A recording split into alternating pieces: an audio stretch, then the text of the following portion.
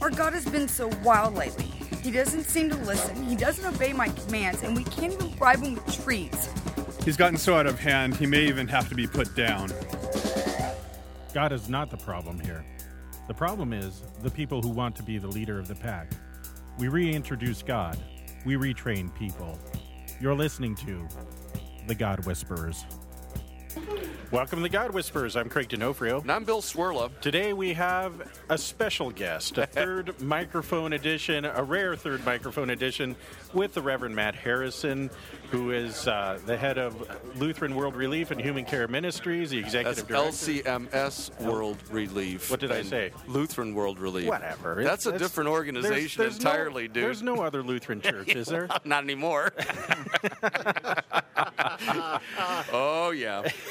Yeah. It's fun watching him get slapped a bit. Oh, gosh, he does that all the time. You know what's really amazing, Matt, is I'll make a doctrinal point, and he'll say, you're wrong, and let me tell you why, and then he'll say exactly what I just said. The word is you're wrong, grasshopper. Grasshopper. Let me tell you why, and then he restates what I say. And you might want to explain before we even go any further here, the ambient noise. Oh, yes, we're at the SoCo Luncheon where Reverend Harrison just spoke, and we had a rollicking good time as he is here speaking on his new book, and we'll be talking about that. A rollicking good that's time. That's quite a good time. Right. The ambience aren't ambulating right now. Yeah, so we've got a bunch of guys milling around in the back. Hey, if you want to call us and leave a message on the God Whisperers hotline, 626-593-7713 or Manly Doctors 13. Absolutely. Which spells out manly. Matt, we got to tell you about this.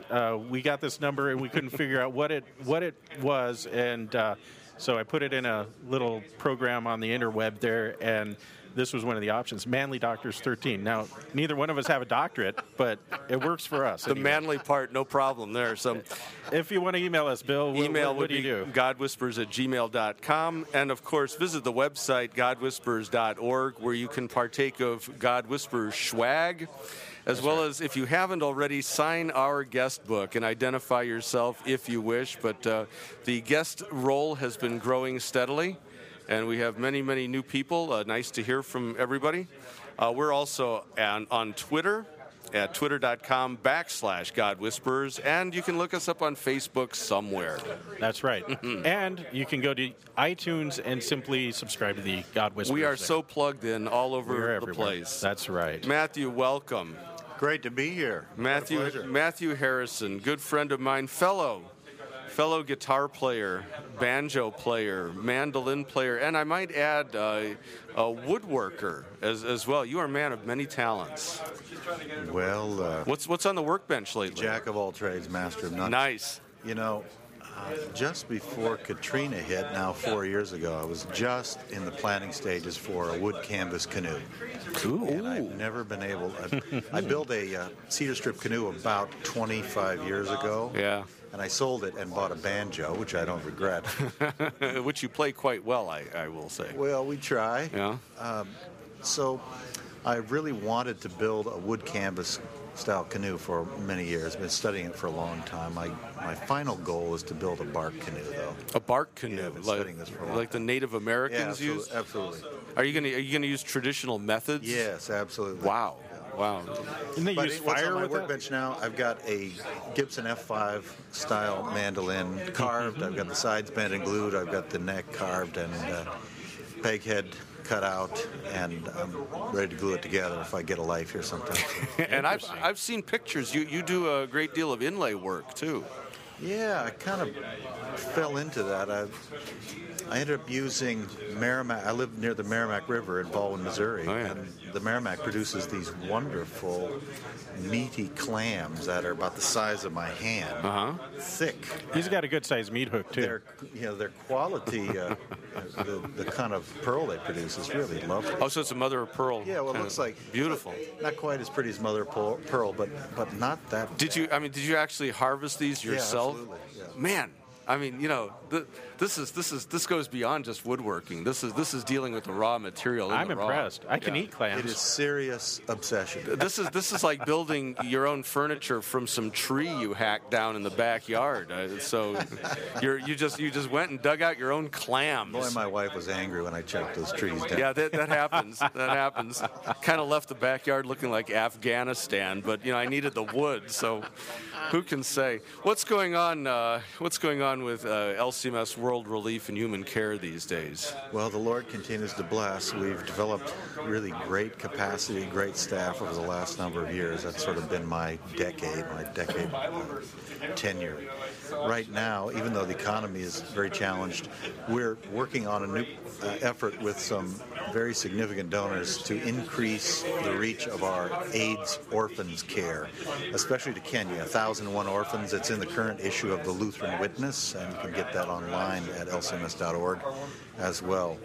And it's a great effort that clusters the care of children who have lost their parents, gives them foster care overseen by a Lutheran deaconess. And these kids are cared for in the context of a Lutheran family, a Lutheran congregation.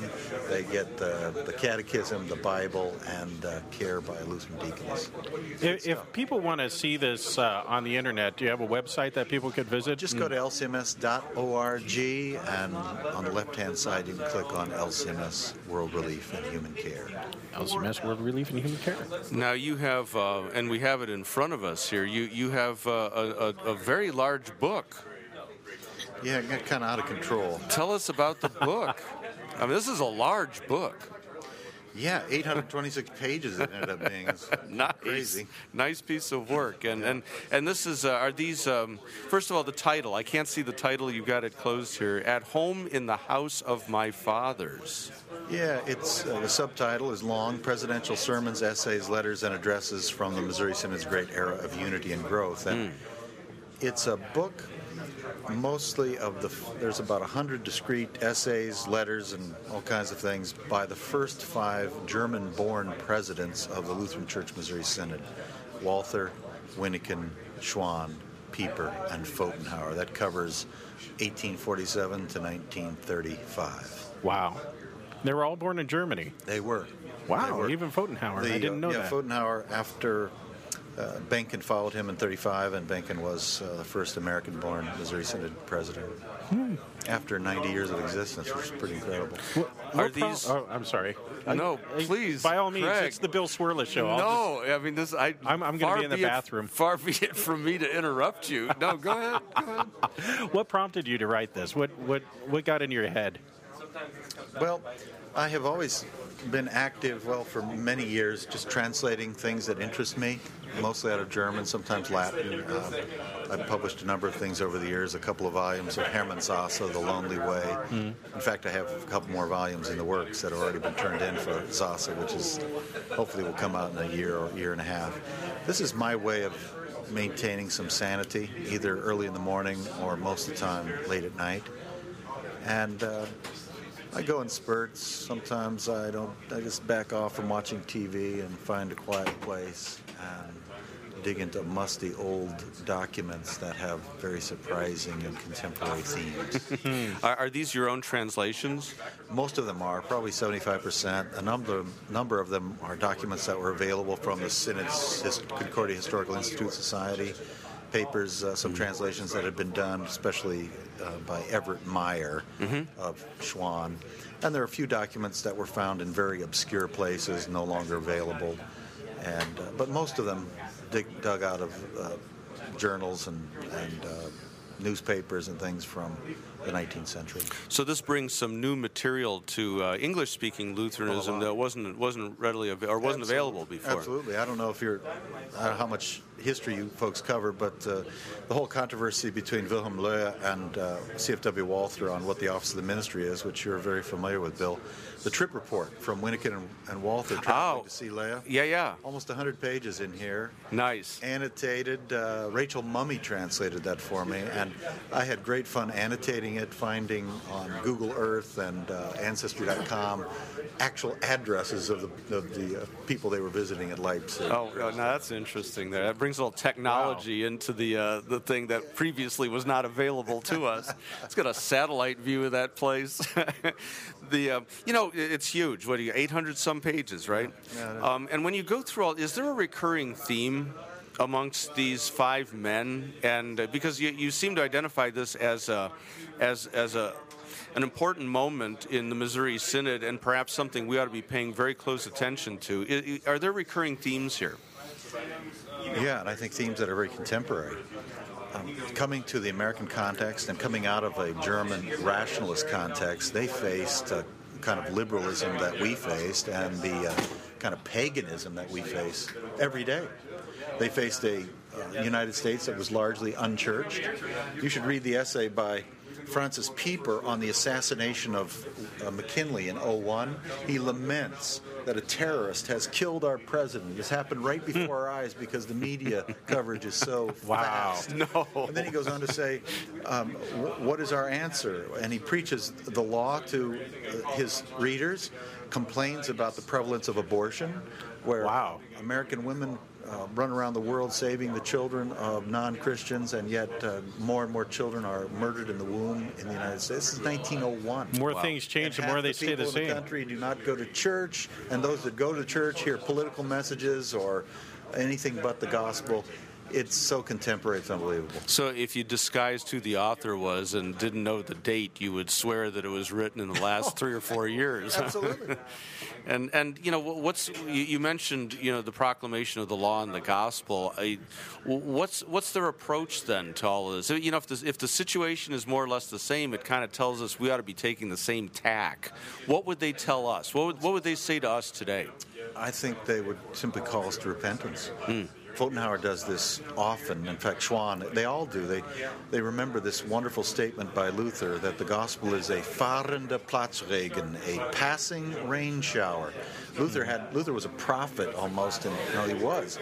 He talked about Germany, and the reign of the gospel would pass, and it would only last for a lifetime, be gone, and Germany would be overrun with Turks.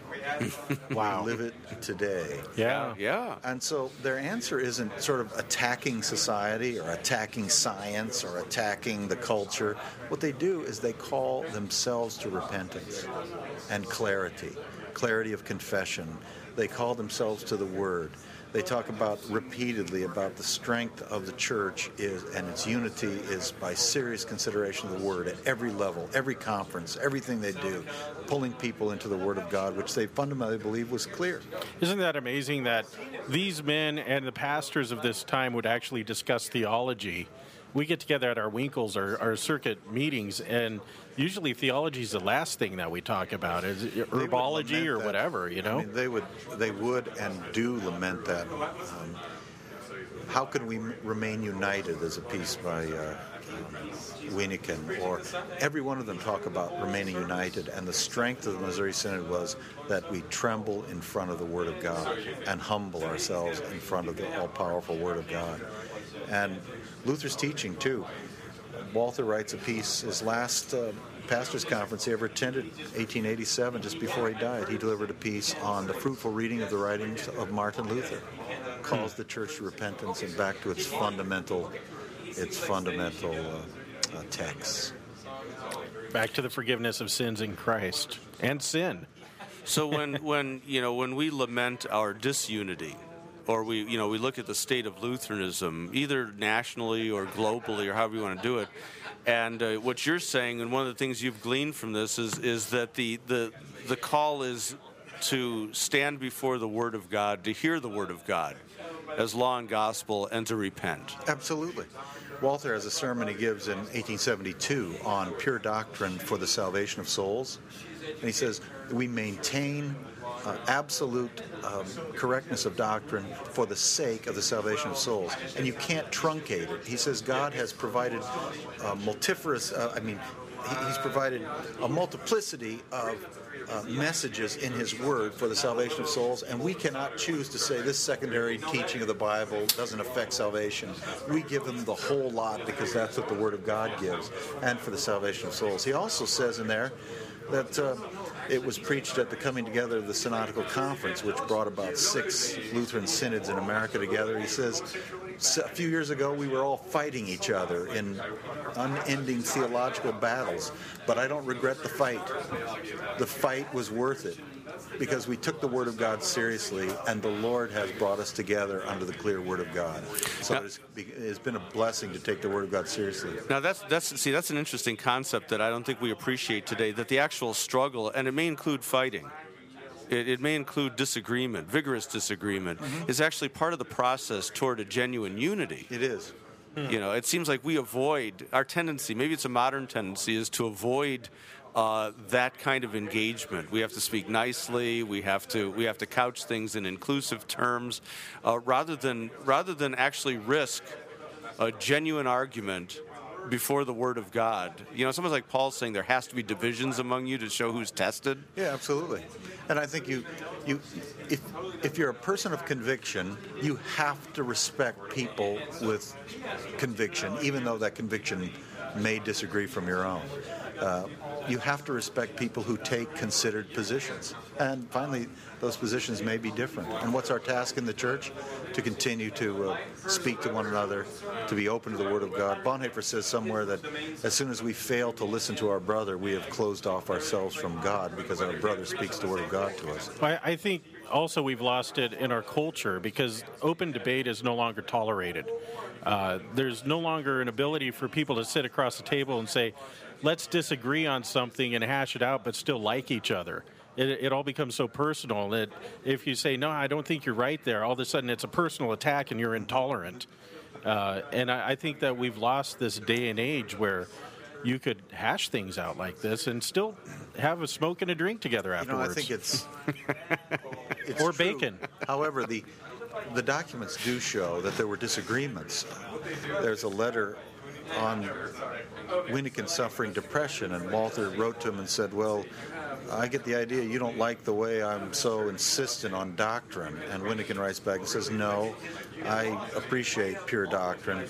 Then he goes on to say, I think we've carried on polemics based too much on personalities. And by doing so, we have driven people away from us who would otherwise have had open ears to us. The old ad hominem comes back to bite you. Absolutely.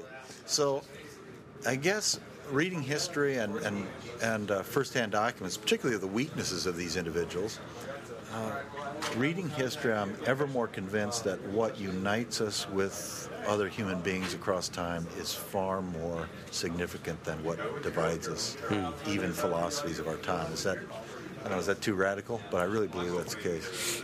You know, when I'm looking at a picture of these 5 guys here who are really kind of off-the-wall looking guys. You know, in our day, especially around here in Southern California, this is the area of the celebrity pastor. You know, you got to look marketable. These guys ain't looking too marketable here. Walter was a beautiful man. What a man. You got some genuine bona fide, I would say, sort of American frontier characters. No doubt about it. These guys are something else. As you go through their papers and translation, I've done a bit of translation too, and it's fun because it forces you to pay very close attention. You almost get to know the personality of the author because they have their own unique style and everything. But in all of this stuff, these 800 pages, is there anything that like totally surprised you and blew you away? Something you didn't expect from a Missouri Synod father? Oh. Well, I would say there are a number of things that just kind of surprise and delight. I think what surprised and in a way delighted me was learning that the founder of the Missouri Synod had a severe breakdown, physical and mental spiritual breakdown in 1859. And you're talking Walther here. C.F.W. Walther. And Wyneken, the second president, came along with another guy, Kramer, and approached him in St. Louis and said, Walther, you need to step away for a while. And it must have been quite a difficult decision to make. But then Walther writes this beautiful letter, which I've translated, where he tells his congregation, for the past year, I've only been to carry out less than half of my office. He said, I only was praying that somehow I would die, but die in the faith, because I feared that I would die not believing in Jesus and be lost. I, who was used by the Lord in such a remarkable way to bring the church together. And then he expresses his profound relief that he's now sort of in the process of getting better. They put him on a paddle wheeler. He heads down to New Orleans on his way to Germany, and he writes a little bit later to his wife, hey, I'm doing much better. Tell everybody I'm not sleeping very well yet, but I am reading Shakespeare and flopping around on the couch smoking fine cigars. Nice. Hey, so this was kind of a sabbatical for him then, yeah. and for really emotional and physical health reasons. Yep. Wow. There are stories about C.F.W. Walther that he actually smoked his parrot to death. Is that true?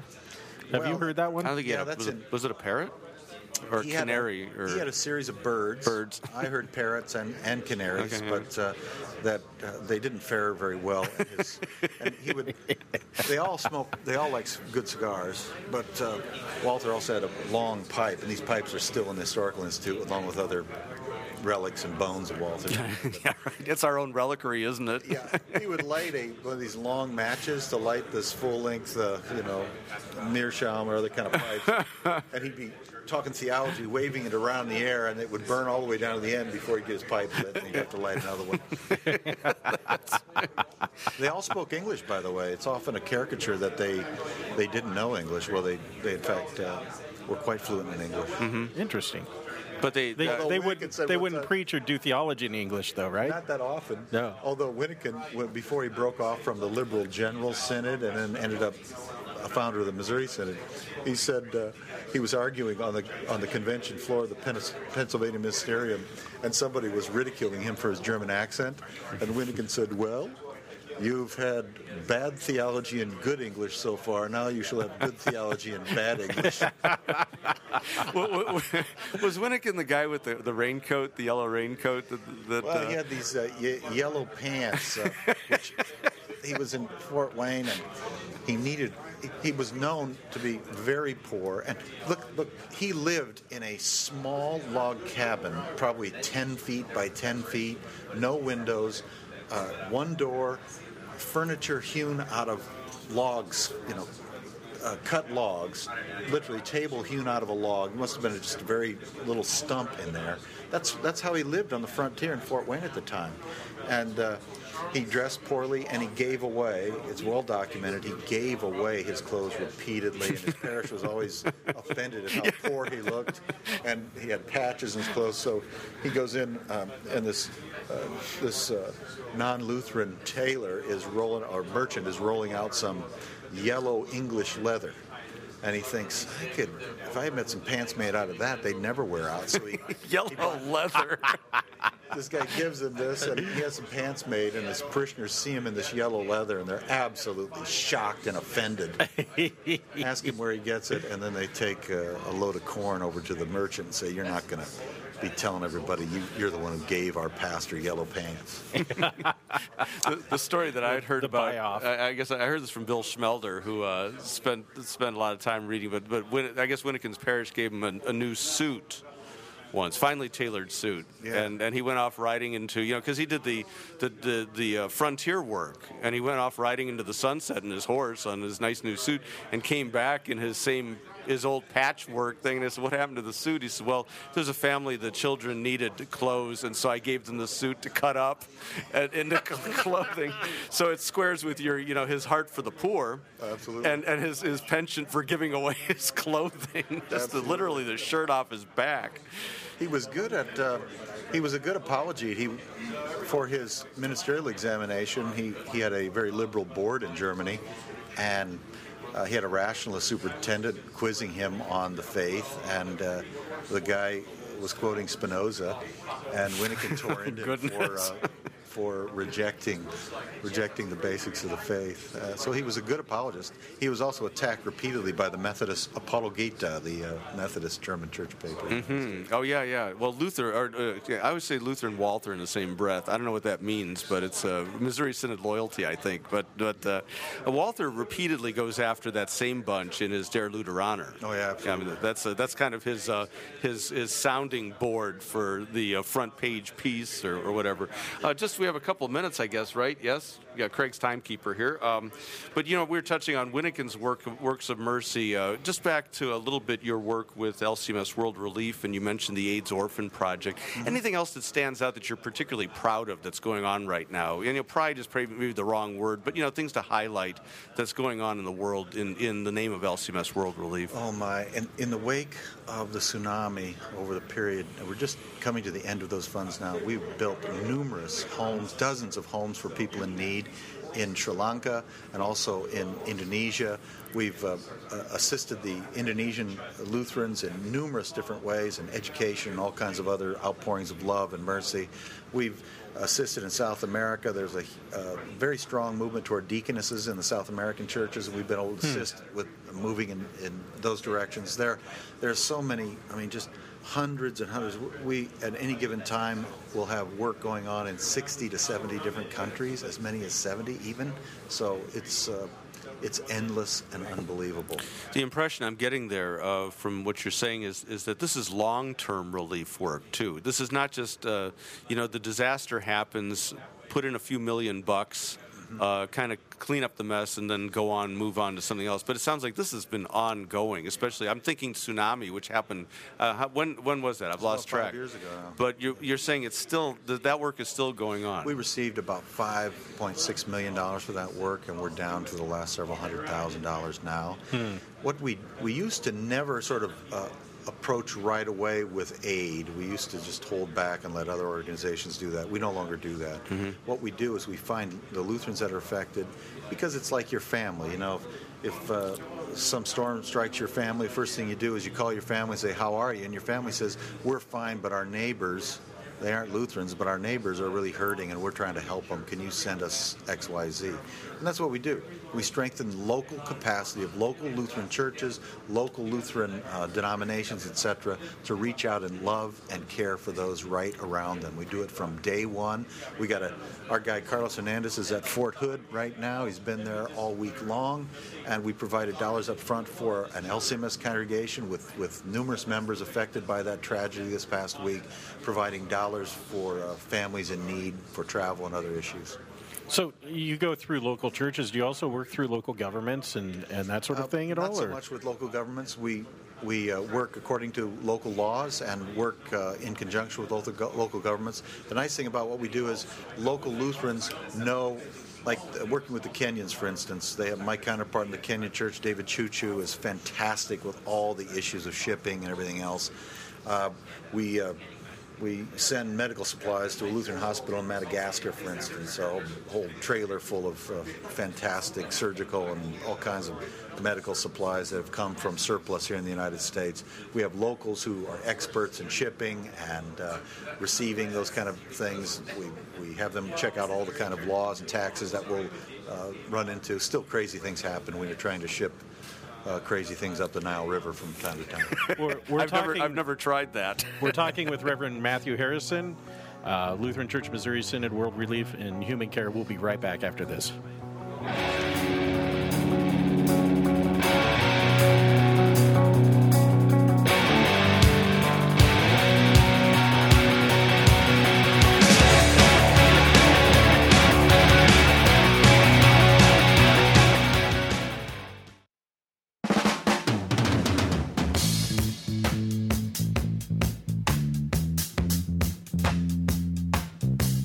Welcome back to the God Whispers. I'm Craig D'Onofrio. I'm Bill Swirla. And today on location, we have Reverend Matthew Harrison, author of At Home in the House of My Fathers, executive director of the Lutheran Church Missouri Synod.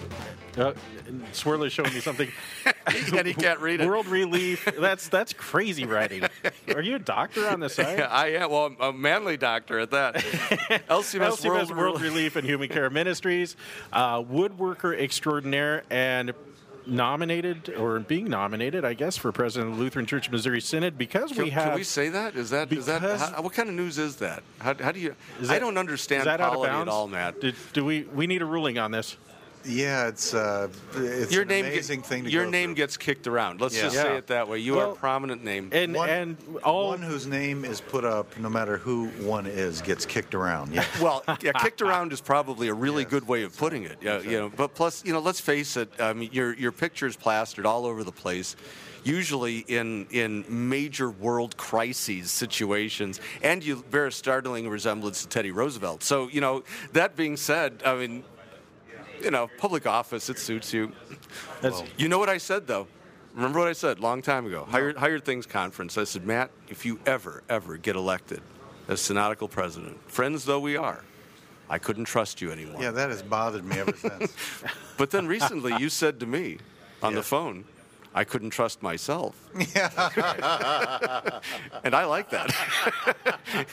I just want to make it Trust not clear. in princes and mortal men who cannot save. The God Whispers are politically neutral. We are extending an invitation to President Jerry Kieschnick to come on the God Whispers, and anyone else Absolutely. whose name happens to be thrown in a hat anywhere.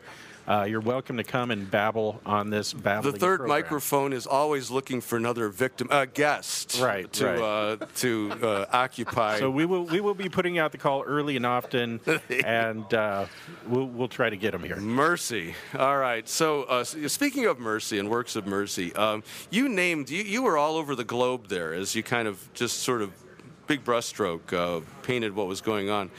That must give you also a vantage point to look at the state of Lutheranism in the world. And could you comment on that? Well, yes, it's the source of a great deal of angst and lament, also of hopefulness. Of course, the ELCA's recent actions relative to sexuality are but a final sort of blow to the faith in a long series of the sort of development of historical criticism within that context. It's where the Western and Northern liberal Lutherans are going. Bishop Hanson's significant position as head of the Lutheran World Federation means that the issue of sexuality is front and center, right, in the entire Lutheran World Federation World Communion, which claims about 70 million Lutherans worldwide. So, and what is very significant is most of the dollars for the developing world come from Europe and the ELCA in America for the $100 million budget a year for the Lutheran World Federation. And dollars come from Dane Church Aid, Swede Church Aid, Finland Church Aid, these organizations that are quasi-state kind of institutions that fund, in some large measure, partner churches elsewhere. And then dollars come through for church efforts, education, those kind of things. So there's a huge financial pull toward unionizing liberal Lutheranism. On the other hand, what is passed off as theology by Northern liberal Lutherans is increasingly distasteful to our friends in the South who have been longtime partners. And they increasingly experience what, say, the Lithuanians experienced when the wall came down. They were all of a sudden able to have direct interaction with their counterparts in Germany, which they had known so well prior to the wall going up, and they discovered when they got back together, their partners in Germany no longer believed what Luther's catechism said. So That's kind of a shocker. They call themselves Lutheran, but the catechism's out the window. That's right. So it's there's renewal in strange places like Indonesia among the Huria Kristen Batak Protestant Church, which is founded as a very kind of a liberal Protestant union with Lutheran influences.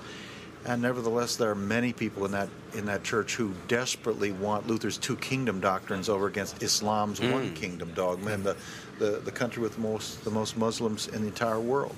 India is begging and receiving a lot of support, theological influence and support from conservative Lutherans from America. Africa is the greatest challenge in Africa is Pentecostalism. There are more Lutherans in Africa than there are in America, and it will always be the case. Yet the Africans realize that their challenge is Pentecostalism, and many Africans want real Lutheranism. It sounds to me like what you're saying in essence is that the third world countries seem to be looking for an Orthodox Lutheranism more than the more developed nations. Is that a fair assessment? Oh, absolutely. You continue to see church attendance dwindling rapidly in Germany. There have been analyses recently of the decline of Christianity in former Eastern Europe, former East Germany, which has been just absolutely plummeting even since the wall came down, relative to even populations of Christians in the old Western zone. So, yeah, and Sweden has now fully adopted homosexuality in the church. So, just moving, when this agenda has taken root, you can guarantee at the same time the idea that there's no salvation outside of Christ has long gone by the by as well. Oh, the exclusivity of Right. Christ. The scandal of the New Testament. No one comes to the Father but by me. And so if that's lost, what is the church's mission now? Yeah, you no Social longer have a justice. gospel. Right. And wow. You do a lot of travel too, I would imagine. I know you have that great Cabela's jacket, which I got myself one a Did couple you? of years ago. Yeah, and that's my flight jacket. We started a trend. He both wants of to. us. He wants to be you when he I grows up. do. I want to be Matt Harrison. I love that Cabela's jacket. I mean, it works great through security lines because I have a system. Got my cell phone in my right top pocket, glasses in the left, keys, the whole thing. You just drop it in the tray Does and yours go. have a map of Africa on the inside? It does. Yeah, It does. You get lost. Yeah. No. It's just a great jacket. But that's not. We're not talking fashion here. Although I wouldn't mind. I am a fashionable sort of guy. But. The guy is a close horse. He's got his Angel Flight suit from the 70s still, and it's coming back. It's making a comeback. That's right, Leonard Skinner, baby. But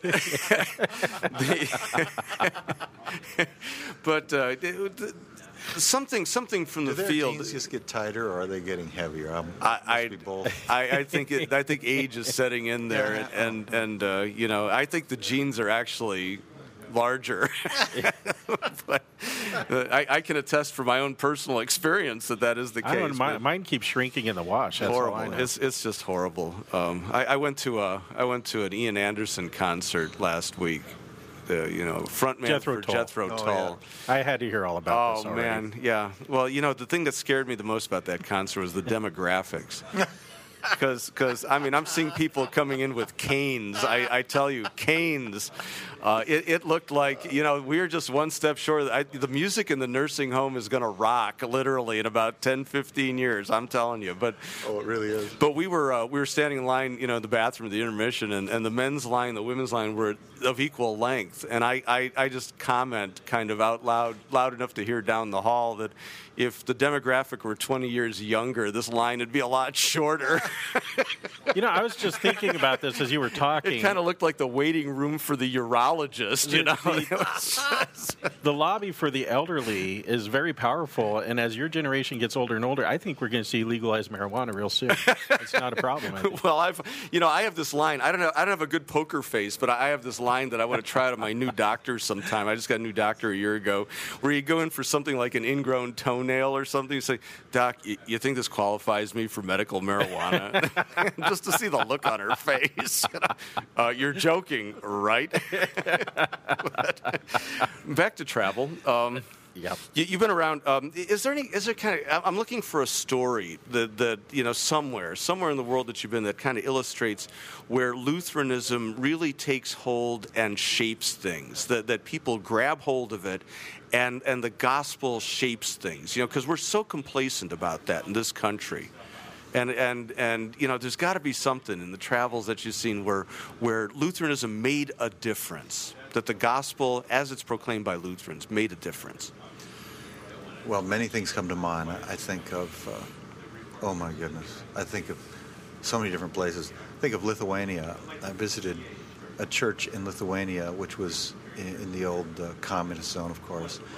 And that church was bombed by the Nazis, burned, and then the communists came in several years later in the 50s, a huge Gothic church with probably thousands of members, German Lithuanian farmers in the area.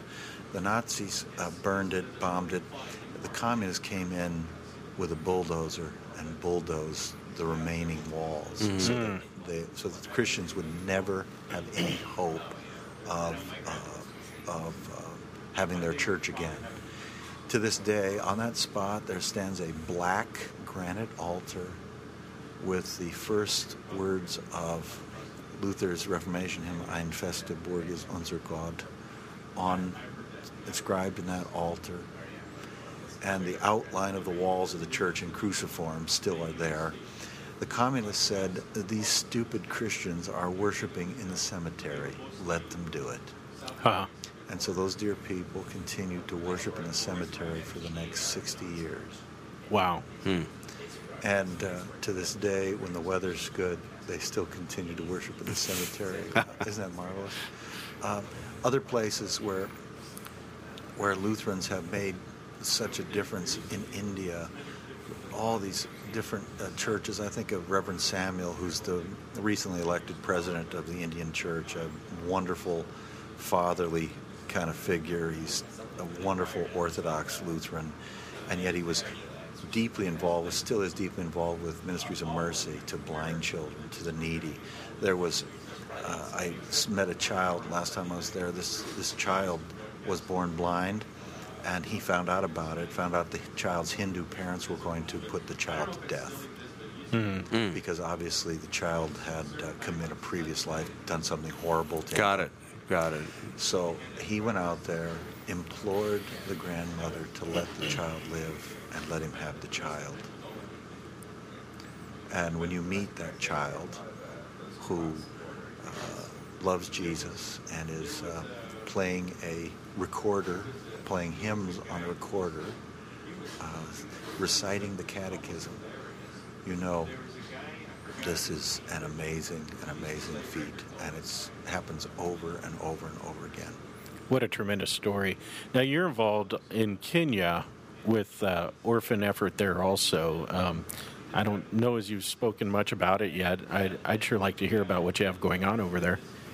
Well, we have supported a number of different orphanages all over the world over the years, and what we do, and I'm quite happy to have Lutheran people supporting other kind of efforts that are not necessarily Lutheran or Christian. Anytime a kid gets help, it's always good.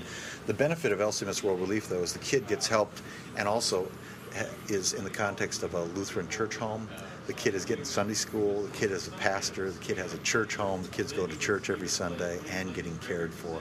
So we have done a number of things in Kenya, including ongoing building of what will be 24 new orphanages, because every congregation in Africa basically is caring for a dozen or more, depending how big it is, a dozen children whose parents are deceased of AIDS. Now, the death rate has declined. It was as high as like 17% of the populace infected with AIDS in Western Kenya, but that I think that has peaked, and the death rate has declined with the advent of antiretrovirals, and I think American and international drug companies have made medications widely available. So I have noticed in the last times I've been there far fewer funeral processions anyway.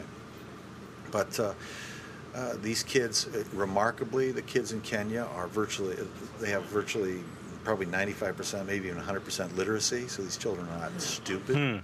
They know how to read, and it's amazing when you meet a kid who's been helped out and is now in university at law school. That's incredible. These may be the future leaders of that country, huh? In some cases, absolutely. Yeah. So Wonderful. It really makes a difference in just one. I remember one kid. I've told this story before. We built an orphanage at a little place called Othoro, not too far from Lake Victoria, and I was there for the day of the dedication.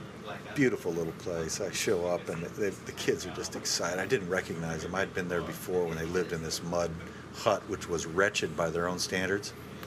These kids, dozen boys, they take me through the building, 3 buildings. They show me finally their favorite, the bunkhouse and the outhouse. And at that point, we were all sort of moved to tears at just the sheer joy of them being loved by their local community and we being able to assist in building this facility. And I asked one boy, Eric, I believe his name was, what do you have to say? And this kid, this 12-year-old, says to me, I thank God and Jesus Christ that someone has regarded us as human beings. Would you please tell your Christians that? Wow. That's powerful. It's really amazing. You, to my knowledge, I'm aware that before you had the synodical appointment, you were parish pastor in Fort Wayne, right. and you were involved in similar kind of local things in terms of. I guess we broadly call it social ministry, but that's not really, the general category of doing works of mercy in the community and stuff. How did that come about? Was there some kind of epiphany moment or some opportunity or something that just sort of said, that this is an important facet of the Christian life and the Christian church? Well, I had been taught at the seminary, like most kind of post-liberal period Missouri Synod Lutheran, post-walkout, we say, when the Synod had a split, that social ministry or concern for the needy was something that was not part and parcel of the church's life. That is, the church has the task of preaching the word and administering the sacraments, period. And that's the pastor's duty. And I got into my first parish, a rural parish, town of 200, a parish of 440 when I left. And I was working my tail off, preaching law and gospel, visiting these people when they're sick, and going to the hospital and burying them, everything else. And we had a nagging, growing population of rural poor, of unchurched people, of people on welfare, of increasing number of live-in situations, and very difficult to evangelize these people. And also persistent issues of addiction and methamphetamine production, those kind of things. That is a rural problem, too. It's a huge rural problem. And I had a great 5 years there or so, but I began to think, something is missing. And I'm given, the gospel's not missing, which is everything. And nevertheless, I just knew that there should be something there. Now, the community took care of a lot of things naturally, which was a good thing. But anyway, I got to my next parish, which is a deeply inner-city parish in Fort Wayne, Indiana, as inner-city as possible. It was the literal bullseye of crime, poverty, drugs, murder in what was, at the time, the poorest census tract in the state of Indiana. And here's this fabulous, huge Gothic church, which I went to because I loved the church. The congregation was diverse, about 40% black. The school was about 90% black. Very interesting place to be. Horrid neighborhood, prostitution. I see drug deals going off right next to me. Addicts around, all kinds of schizophrenics coming to church at odd times. It was really kind of, I really miss it, frankly. Interesting. And this is different from the International Center. How exactly? I should tell you the story. One of my schizophrenics from Fort Wayne showed up at the International Center. Oh, there you go. And I thought, we are not geared to deal with reality here. He was here. immediately hired.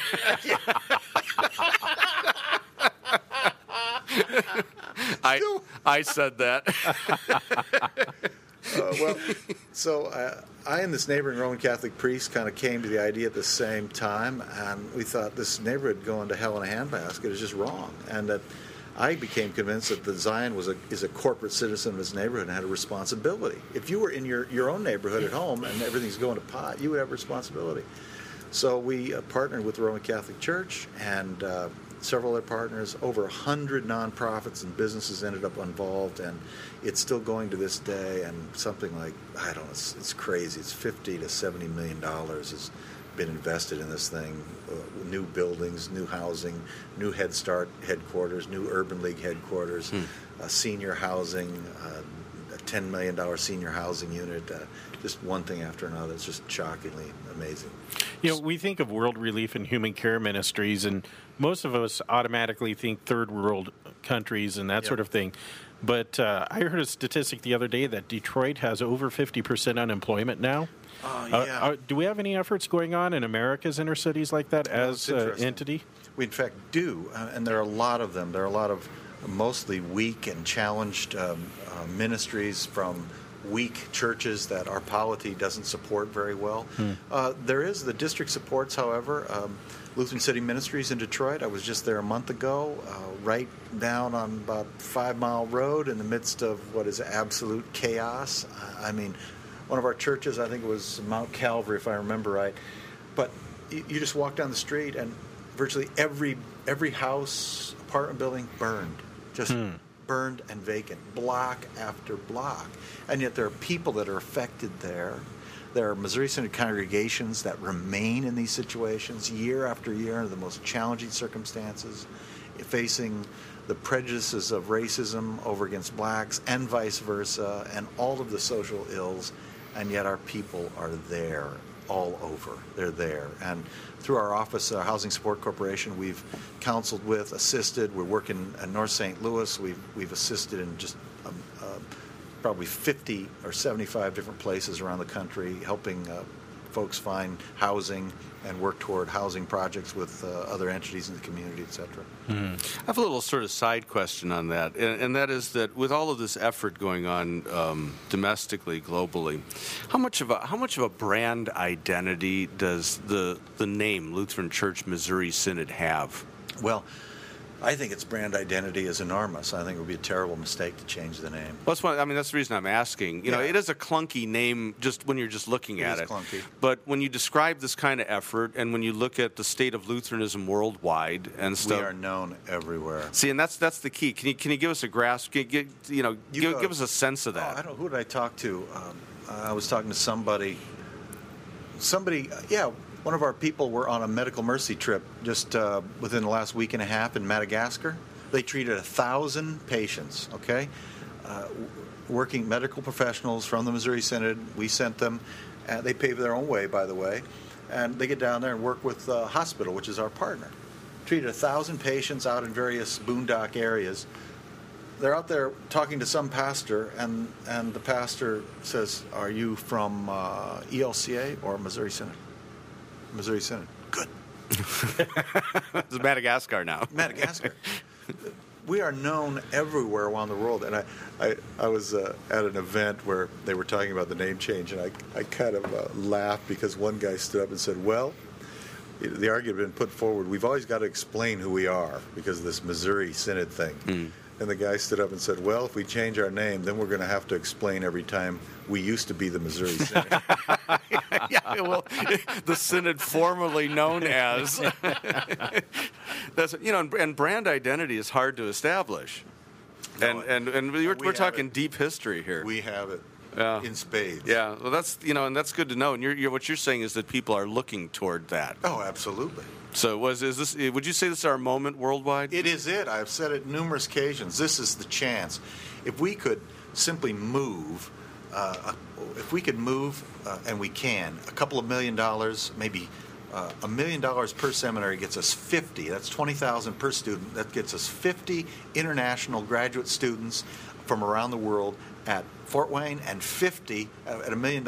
50 graduate students in St. Louis. There's no reason we don't have the capacity to do 100 at each institution, paying for them via dollars from the church. So, and with that kind of effort, training people who speak 100 different languages or 200 different languages, go home and they bring the Augsburg Confession, they bring the Scriptures, they bring Luther's catechisms to their own people, and they can figure out Lutheranism, believe me. You mean actually bring a Swahili over instead of sending a guy named Schmidt over there to learn Swahili and try to assimilate into a culture that he doesn't understand? Absolutely. There is a place for sending missionaries, and unfortunately we don't send very many anymore, long-term missionaries. But there is a place for sending. There always shall be a place for sending. I'm just saying this is a way that we could increase our theological reach around the world enormously and work toward the vast improvement of the health of world Lutheranism. I think it sounds a lot like what was done with the Russian project in Fort Wayne. Bringing Russians over, or there are people going over there too. Did you went, didn't you? Did you do I've never gone. I was invited several times. Yeah, I did. I did the Siberia stint kind of early on in that project. My assistant Al Culver has gone over a number of times. Yeah, it's great. It's great. But the whole idea is we would go there, they'd come here, and you would train Russian pastors to go back and work with the people that know them. Do we cooperate with a seminary in countries like India or Kenya or any of these countries? Are there Lutheran seminaries over there that we're cooperating with? Sure, absolutely. And in what ways? There's at Matango in western Kenya, there's a Lutheran seminary, and many of our Missouri Synod professors from both seminaries have taught over there from time to time. The Indian Seminary in South India, I've been there. Likewise, many of our professors have taught over there. There's a more intense exchange going on right now between seminaries because they've gone through some transitions and wanted to improve that institution, and they're looking to America, Fort Wayne and St. Louis to do so. There's seminary exchange going on all the time with South Africa. Willem Weber is the head of that institution there. I was just down talking with a number of people in Argentina. There's a seminary there, Brazil as well. So there's a constant flow between the traditional Missouri Synod partners. I'm going to just throw one out here and see what you do with it, and that is you've been a pastor in the Missouri Synod, and you've been I won't call you a synodocrat, that's my favorite word, but you're a bureaucrat, and but we love you anyway. I think yeah? that I actually am the one who coined that term, synodocrat. Yeah. Wow, so we're like simpatico So on this. you try to become what you've always despised and see how your psyche handles it. Oh, yeah, right. I would be curled up in a fetal position in my office, weeping. Okay, so. You visited. Yeah. Well, you used to come and mooch our food. Well, remember that? Remember when we were doing the liturgy committee for the hymnal? Absolutely. And as soon as the food came, here comes Harrison. He's just. Well, you know why I did that? Huh? I did that because. Paul Grimm always had everything. He was the head of the Commission on Worship. He had everything so lined up all the time that he had the number of sodas counted and everything else. So I would specifically... He just mess him up. You're just messing with his mind. By to mess with him. Yeah, well, we saw that and we enjoyed it. Very German. You are allowed one soda. No more, no less. If you could change one thing in the Missouri Synod as you experience it and see it today, just one thing, what would it be? I would improve preaching. Preaching. You'd go for the preaching. I'd go for the preaching. I think we need to sit in sackcloth and ashes together and reread Luther's Apostles and his daring preaching and compelling. At one point, his preaching shook the world. We need to sit in sackcloth and ashes and read Dr. Walther's Law and Gospel together.